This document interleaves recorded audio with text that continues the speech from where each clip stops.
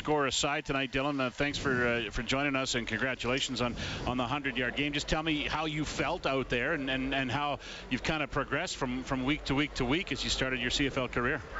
I've just been learning, honestly, just making sure that I understand the playbook more and more each week, because as the more knowledge that I build with the offense, the more I can just go out there and play without even thinking.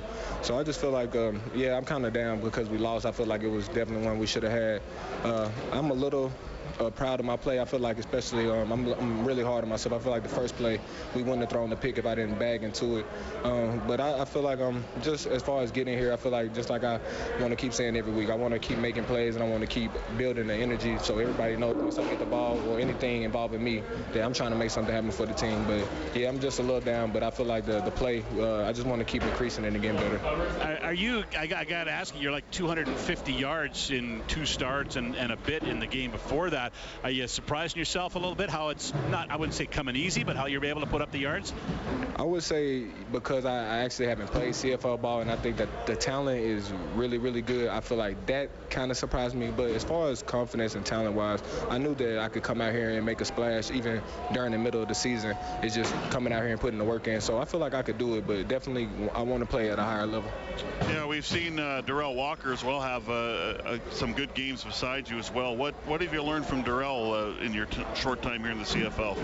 As far as working hard, catching the ball, making sure I'm doing all the extra things that I need to do, D-Wall has definitely been the guy who's led me. I would say him and Kai, but definitely D-Wall has been somebody who's shown me the way as far as being a CFL all-star receiver. He's definitely shown me the way of what I need to do as far as rules, playing the receiver position, and being a leader. What's the key, do you think, for yourself in the final 5 games to just show this organization you're part of the solution to, going forward for this team in better days? I feel like really with me, I think that the organization feels that I can make plays and they have a confidence in me in this building.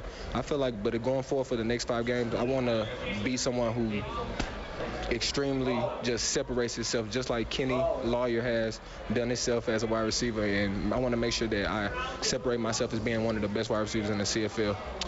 In the game tonight, the frustration level has to be, you guys had some good plays tonight. You did some good things well, but you didn't help yourself a lot, especially in the first quarter. Yeah, you're right about that. I feel like that we definitely didn't execute as well as we could have.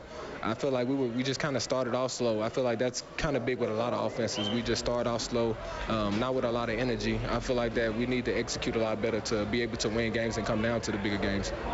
Dylan, thanks for your time, man. Appreciate it. No problem. Thank you guys for having me.